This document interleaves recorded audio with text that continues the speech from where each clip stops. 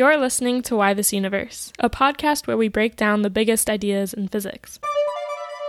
My name is Shalma, and I'm a PhD student at NYU. And I'm Dan Hooper. I'm a theoretical astrophysicist at Fermilab and at the University of Chicago.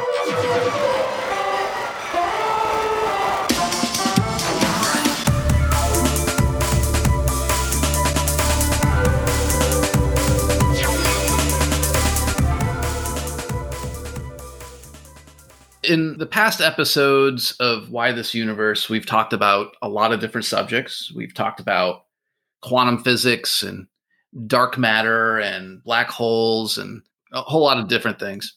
And human beings, or life, I guess, doesn't really come up in much of that at all. I mean, maybe in the quantum interpretation stuff, but for the most part, life seems to be a bystander to all this. Yeah, like space would be expanding whether or not there was life. What else did we talk about? Black holes would exist whether or not there was life.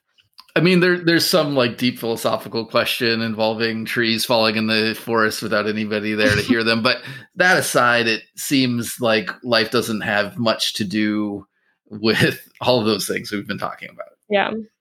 So let's do something totally different now.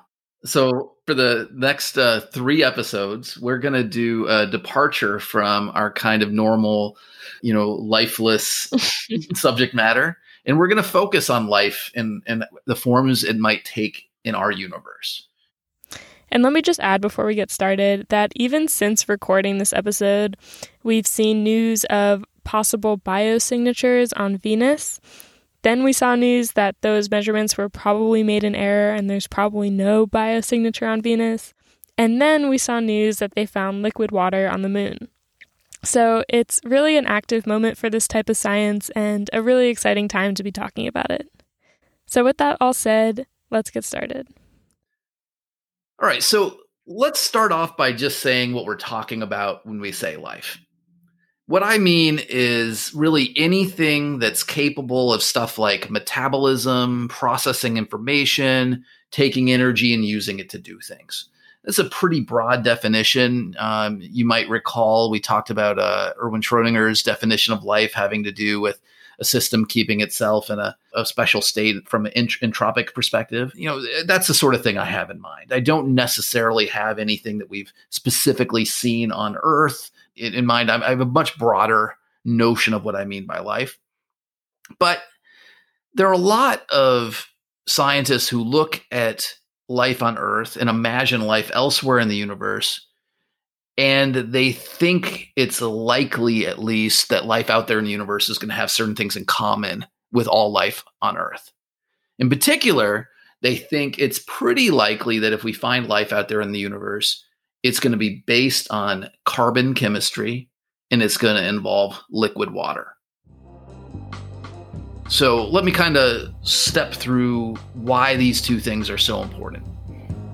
So carbon is this really remarkable atom. It's remarkable because it can form up to 4 different valence bonds at the same time. And that means you can put it together with other kinds of atoms in a huge diversity of ways.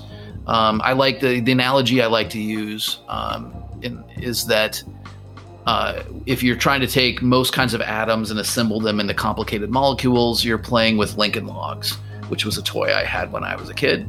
They're these just pieces of wood that you kind of interlock into each other to make little houses and things. But once you got carbon in the system, you can build wildly more complex things more easily. So I think of carbon chemistry as the Legos. You could build toy Millennium Falcons with your Legos. You can build giant castles. You can build catapults. You can build machines that actually do things, stuff that you could never dream of with Lincoln Logs. So given that life by definition is going to be complicated in order for it to do things like metabolism and process information, you're going to need the kind of complex chemistry that carbon seems to provide. On top of that, carbon has a binding energy that's kind of in the sweet spot. It's strong enough to be pretty stable from a building various kinds of molecules, but it's also not so strong that it stops these molecules from being reactive. And this means that you can build this huge variety of interesting reactive organic compounds. There are already 10 million known 10 million different combinations of organic compounds that are known, and there are probably a lot more than that. That's why taking organic chemistry in college is so rough, apparently. I never took that. I took one semester of chemistry in college, and it was not organic. But all my friends who took organic chemistry said they had to memorize vast lists of names and nomenclatures. And yeah, exactly. A lot of compounds. A lot of compounds. All right. So going on to liquid water, the other like big essential element we think to life is that liquid water plays this incredibly key role, at least on all life on Earth and maybe elsewhere, because it's such an important solvent. So a solvent is something that dissolves things that are in it, and it allows a bunch of different chemical processes to go on. So water is sometimes called the universal solvent because it dissolves more substances than any other known liquid. And this includes various salts and oxygen, carbon dioxide, sugar, ethanol. The list goes on and on and on. And all of this is super essential to metabolism, not to mention things like protein folding and DNA base pairing, all this stuff that seems to be essential to any kind of life we can easily imagine. And the reason that water is such a good solvent is because it's a what they call a polar molecule. So picture that H2O molecule. So you've got your oxygen, and then kind of off to two different sides are hydrogen atoms. The angle between the two hydrogen atoms turns out to be about 104.5 degrees. And like that means that there's a net negative charge on the oxygen side of the molecule and a net positive charge on the hydrogen side. And that kind of polarity of the electric charge is what makes this such a powerful solvent. So we're talking about carbon and water as the basic ingredients for life. And that totally makes sense because of the chemistry and biology, and because that's what we see on Earth. But it's possible that life could exist based on different elements and different compounds. Yes, I certainly don't think there's like a proof saying that there couldn't be a living organism that doesn't involve carbon chemistry and doesn't involve liquid water. The view that that's the case is sometimes called carbon chauvinism, which I love that phrase. I think it's a really cool way of describing it. Perhaps the second best like chemical to build biochemistry on might have been silicon. So silicon, just like carbon, has up to 4 valence bonds. So it has the same sort of features you'd want. But, silicon forms these crystals instead of these long chains that carbon forms. And silicon compounds don't tend to combine as easily into as many different forms, of molecules. And it would seem like if you were trying to build something as complicated as life, you'd be better off using carbon than silicon.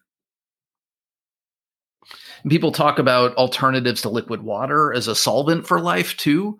People talk about like methane and hydrogen sulfide and things like this.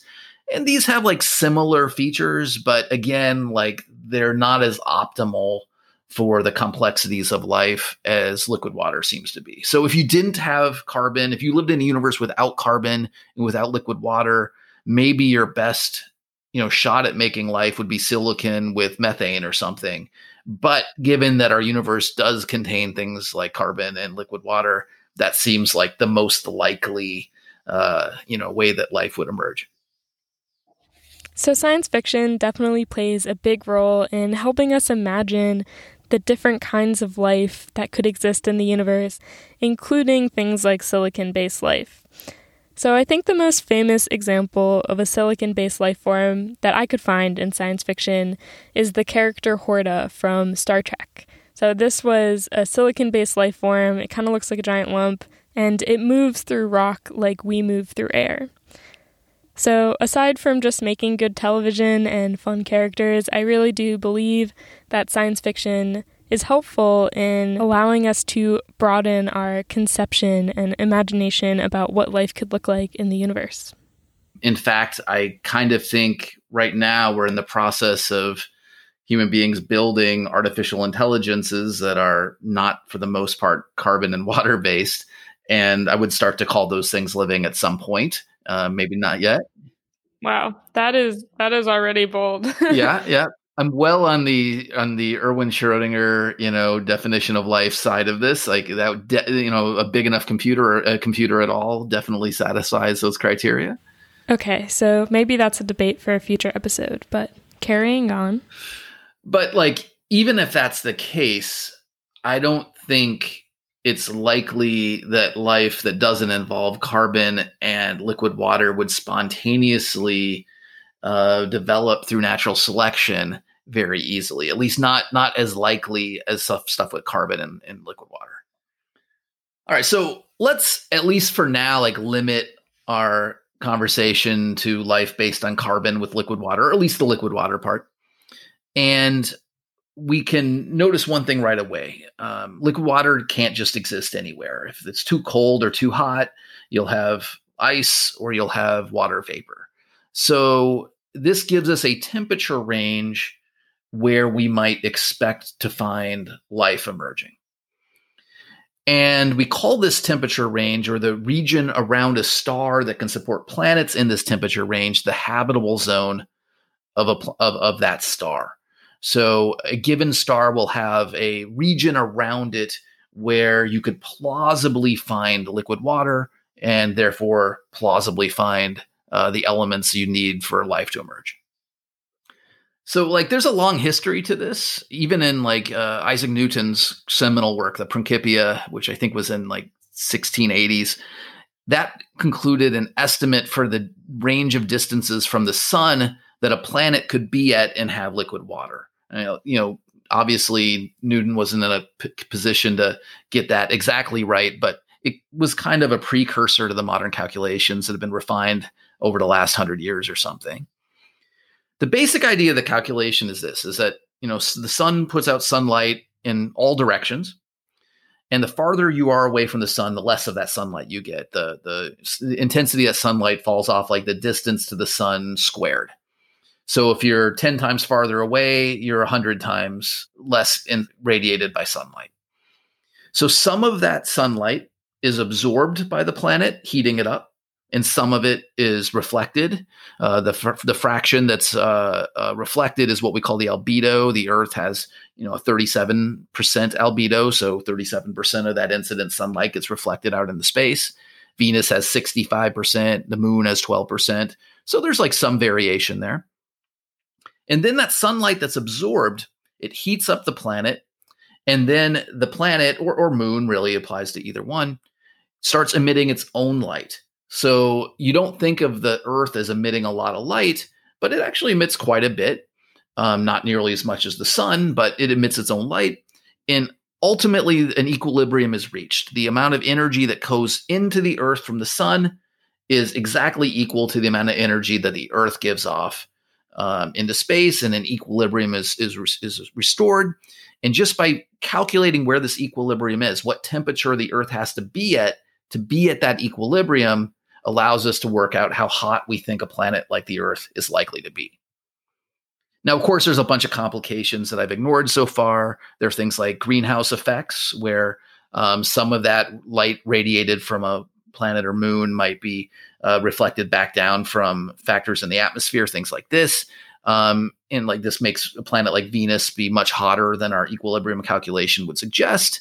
But all in all, when you carry out all the bells and whistles and you do these calculations, you tend to find that in the case of our solar system, you should only find liquid water for planets or moons that are maybe between about 0.8, the distance between the Earth and the sun, so 0.8 of an astronomical unit, and about 1.6 astronomical units. So in this sense, the Earth falls kind of in the middle of the sweet spot of the habitable zone around our sun.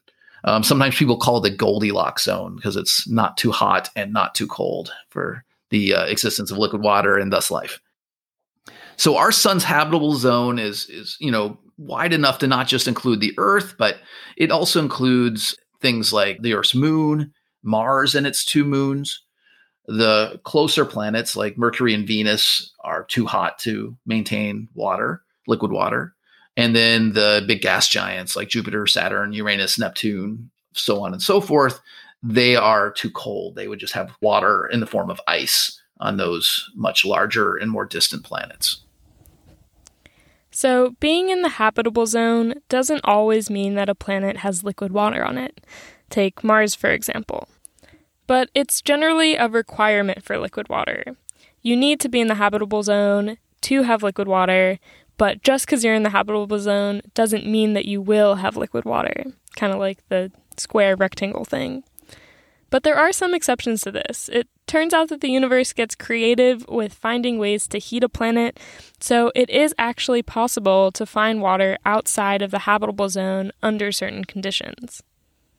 Like you could imagine a planet with a lot of radioactivity or a lot of radioactive elements in its core, and that radioactivity could heat up parts of the planet, maybe enough to have liquid water. That might lead to other problems, but all the same, it's a possibility. And then probably more interesting is the possibility of what they call tidal heating. So just picture like the Earth and the moon. The Earth's moon causes tides on Earth, and it moves a bunch of water around. It causes high tides and low tides. And there's friction associated with that movement. So it turns out that, the tidal interactions of the Earth and the moon heat the Earth just a little bit. Now, not nearly enough to matter. We don't have liquid water on Earth because of tides. But you could imagine other moons and planets that are frankly a lot heavier and much more massive and maybe in closer orbits than the Earth and the moon. And those could have enough tidal heating to maybe, allow for liquid water. For example, people talk about some of the moons of Saturn, like Titan, some of the moons of Jupiter, like Europa, Ganymede, Callisto. These could have, oceans of liquid water beneath their surfaces, despite being way outside of our solar system's habitable zone. And then you could also imagine even more like speculative ways of generating heat and producing liquid water. I actually wrote a paper back in 2011 with a physicist named Jason Steffen, and we proposed that maybe, and we were being very speculative, that maybe there would be places where there was enough dark matter and it would be captured in the cores of planets at a high enough rate, and those particles would interact with each other, creating energy, and maybe that could heat planets enough to have liquid water. That assumes a lot of things about dark matter that we don't know, and it imagines these planets being in places that, have an awful lot of dark matter and things. But it was at least a logical possibility. We showed that you could have a planet without a star at all that would be hot enough to maintain liquid water. So now we know that planets in the habitable zone of their star have a pretty good chance of having liquid water. And so they're our most promising candidates for possible extraterrestrial life. And so we can look at the other stars in our galaxy and try to figure out whether they have any planets in their habitable zones. And this involves calculating where the habitable zone is for each star. And this can vary a lot, depending on the kind of star. First of all, it depends on how bright the star in question is. If you have a hotter, brighter star, the habitable zone might be farther away from that star. And if you have a colder star, a less luminous star, it might be closer into that star. So it turns out we have lots of ways now that have been very fruitful in the last few decades to search for planets around other stars. It wasn't that long ago that this wasn't possible, but now there are, thousands of confirmed exoplanets, actual observed planets around stars other than the sun. The main way that they do this, or there are really two main ways. The first is called transit photometry. And the idea here is you look at a star and you try to notice that it periodically gets fainter and brighter. And that happens because a planet moves in front of it, blocking some of its starlight. So you can't actually see the planet itself. The planet isn't big enough or bright enough, but you can notice that in a regular once per orbit pattern, that star gets brighter and then fainter and then brighter and fainter. And from that, you can deduce that planet's there and a little bit about its orbit and how big it is, things like that. The other main search technique is called Doppler spectroscopy. And the idea here is you actually observe the star moving kind of back and forth in a wiggle through space because of the gravity of a big planet that's in orbit around it. So between these two techniques, astronomers have discovered 4,330 exoplanets. This was the number as of September 3rd of 2020. It's not very often in science that you actually have to look and, has the number I'm quoting changed in the last month. But basically every month you have to do that with exoplanets. If I use the August number, they would be a little smaller. Like, we're always discovering new exoplanets. These 4,330 planets are in 3,200 different star systems all around the kind of local neighborhood that we live in of the Milky Way. And they have a huge variety of different kinds of planets. Some of these planets have masses as small as the Earth's moon, while others are as big as about 30 times the mass of Jupiter, so truly gargantuan planets. By the time you get that heavy, you're kind of on the borderline between something being a star and a planet. Right around 30 or 40 Jupiter masses is where something starts to have nuclear fusion and starts to act as a kind of protostar, what we call a brown dwarf. Some of these planets also undergo an orbit around their star in just a few hours. And then others take thousands of years to make one orbit around their star. So a huge variety of different planets have been discovered in the recent, decade or so. And while there is a ton of variety in the kinds of exoplanets that we've observed, there is some general bias towards discovering larger gas planets like Jupiter. And that's just because of the limits of our measurements.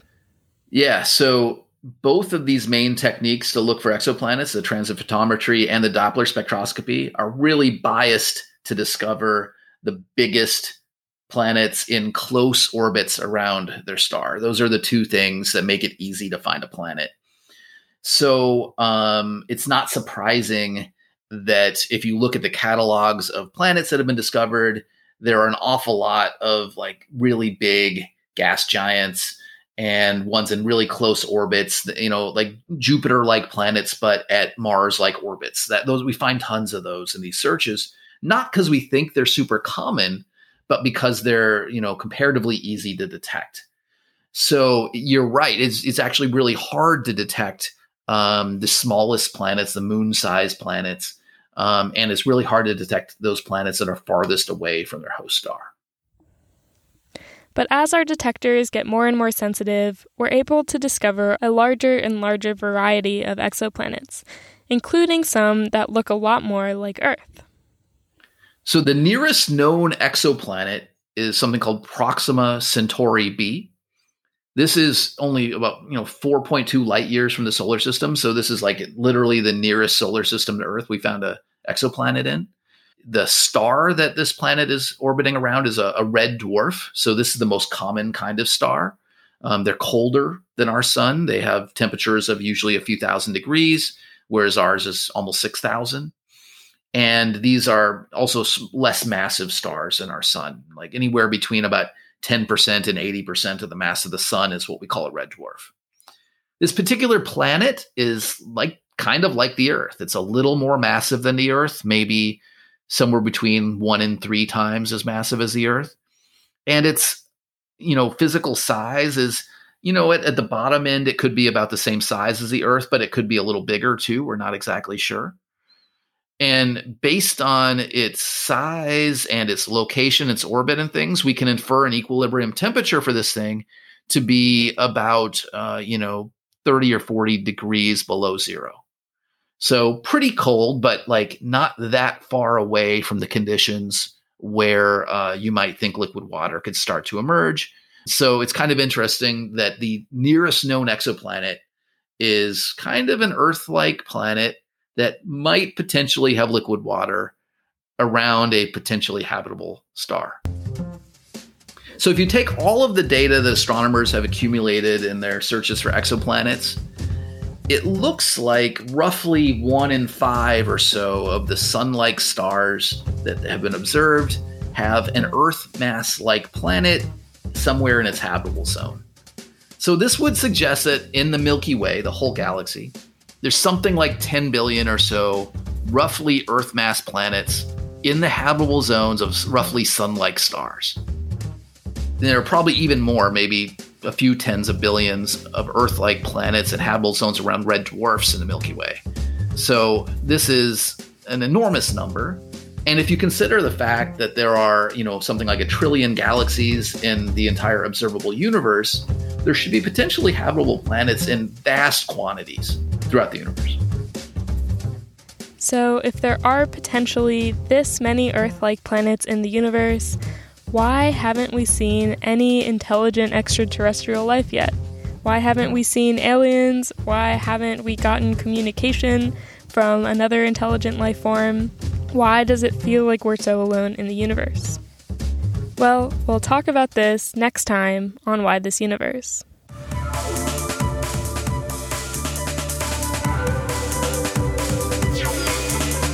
This episode was produced and edited by me, Shalma Wegsman. Research and writing is done by Dan Hooper and I.